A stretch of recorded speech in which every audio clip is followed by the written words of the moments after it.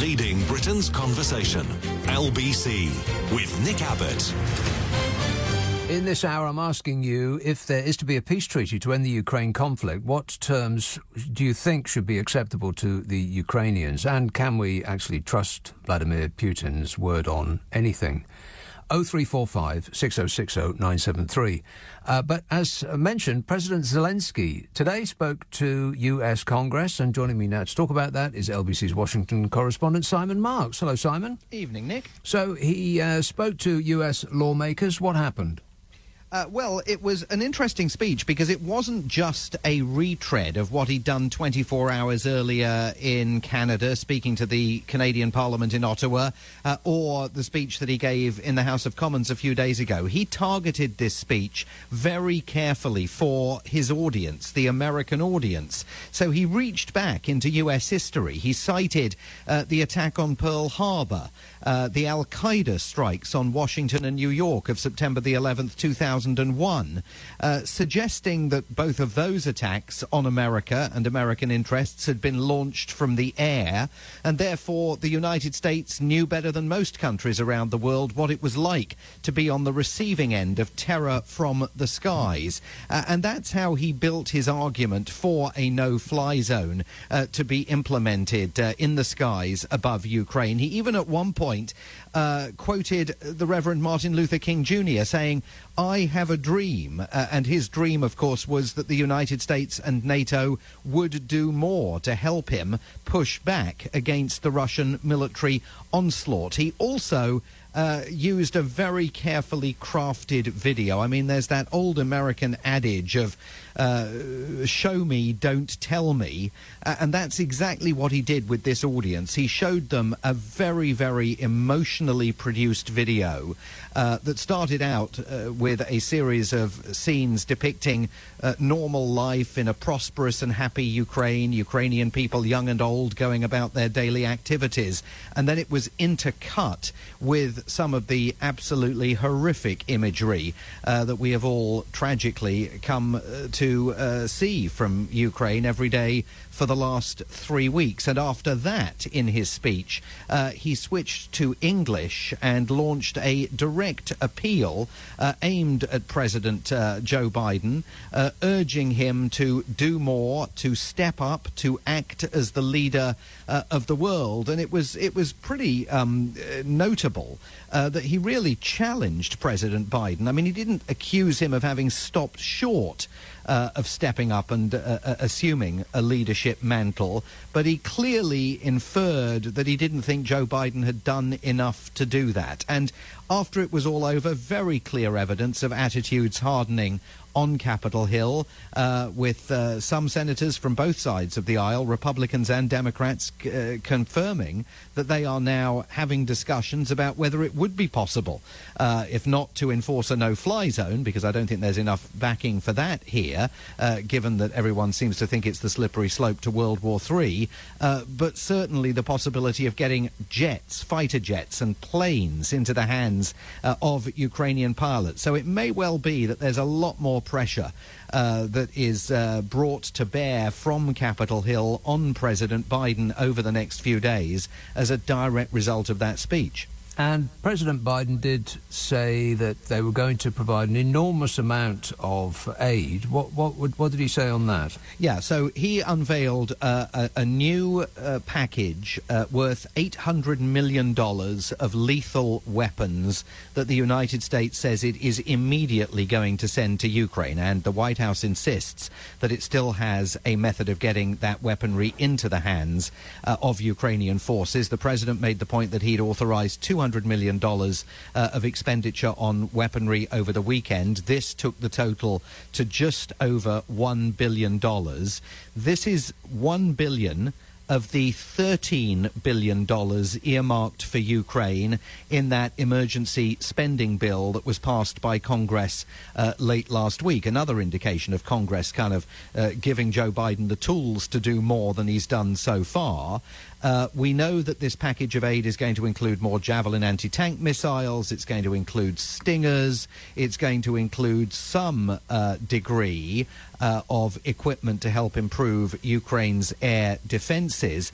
And most interestingly, I thought, of all, this time round it's going to include drones, which I think takes us all down a quite interesting sort of rhetorical path, because if the Biden administration's position last week that it was that it was blocking those Polish fighter jets from being transferred into Ukrainian hands because the president seemed very concerned that that was going to drag Poland, a NATO country, and therefore all the rest of us into war with Russia, where exactly do you draw the line? I mean, if fighter jets are over the line and you think that's going to spark a war, why wouldn't drones that the United States is supplying to Ukraine that can drop bombs on tanks also be over the line? The Biden administration apparently doesn't think that it is. And I suspect, Nick, that we're now in an evolving situation here. A couple of weeks ago, President Biden had no intention whatsoever of banning Russian oil imports. It was a video link addressed to about 30 U.S. senators by President Zelensky over a weekend that hardened attitudes on Capitol Hill, directly leading to a U-turn by the White House on that issue. And before we knew where we were, President Biden was suddenly banning oil imports. It is possible that a very similar process is now underway with members of the House and the Senate beginning to have a bit more steel in their bellies than President Biden currently evinces in his, and maybe that's going to lead to further developments and certainly moves to provide the Ukrainians with fighter jets and more robust air defences in the days ahead.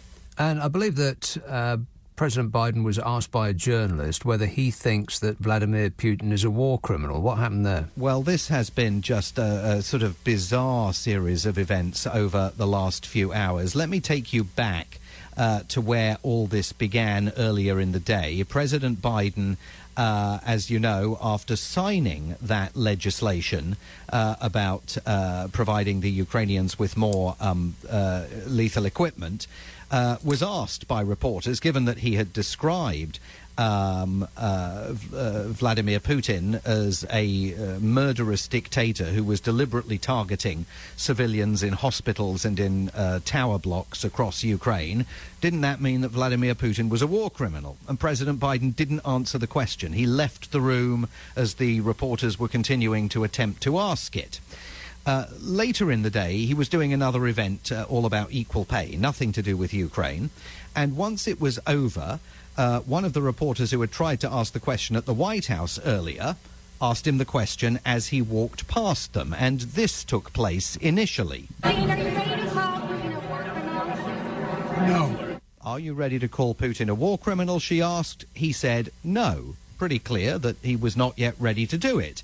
Seconds later, he turned around and walked back to the reporter, seeking to clarify whether she had asked him the question that she'd evidently asked him there. Do you think Vladimir Putin is a war criminal? So this then took place. I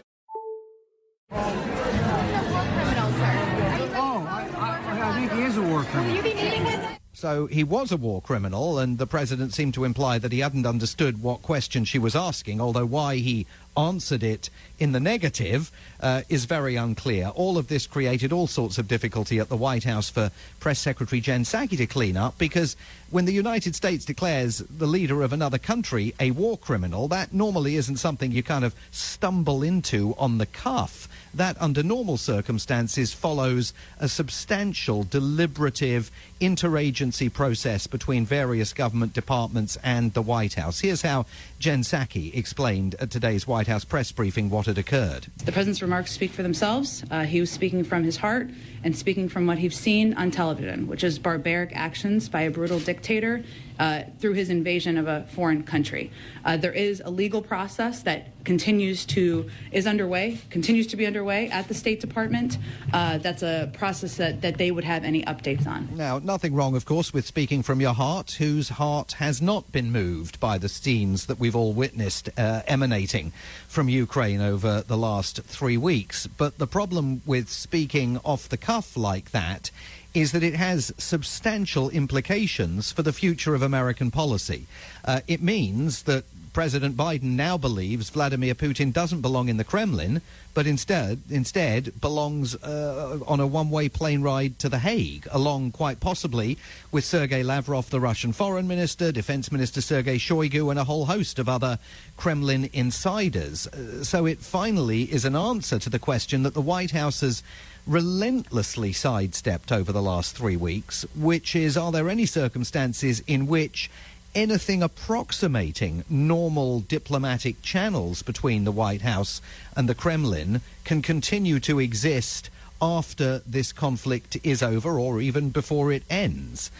All of that now seems to have gone down in flames, and I think we'll have to see how much more meat on those particular bones President Biden offers, because he's going to be asked about this again and again in the days ahead to clarify whether at this point he thinks Vladimir Putin can still be seen and viewed by the world community as the legitimate leader in the Kremlin. Well, you know that Trump's not in the White House anymore when the president speaking off the cuff is a news story. Simon, there is breaking news about 3 Panamanian flagged ships which have been struck during a Russian attack in the Black Sea. What do you know about that? Yeah, this is coming from Reuters, the news agency reporting that 3 Panamanian ships were hit during a Russian attack in the Black Sea. One of them reportedly sank.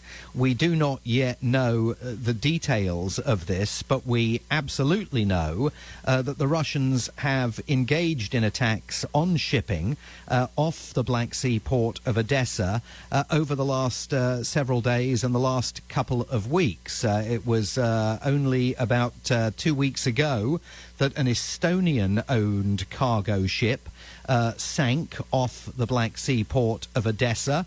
A Bangladeshi vessel was hit by a missile at another port. A whole raft of shipping firms have actually suspended operations. They've told captains of cargo ships and other vessels not to transit through the Black Sea or head to Black Sea ports. As this invasion continues, there was a Romanian vessel, I think about 3 weeks ago, that was struck by a Russian missile. Romania, of course, a NATO member. All of this could be, and again, we don't know the details, but it could be an effort to try once again and draw NATO into the conflict, given that there are all sorts of Panamanian registered vessels that obviously don't come from Panama, but are actually coming from other countries all over the world that register those vessels in Panama because there are, relaxed rules in Panama for the registration of shipping. So I think we're going to have to keep an eye on it and see exactly what these vessels were. No word on casualties or whether there was any loss of life caused by this, and whether this was deliberate strategy by the Russians or whether the ship simply got caught in some kind of crossfire. Thanks, Simon. Simon Marks, LBC's Washington correspondent.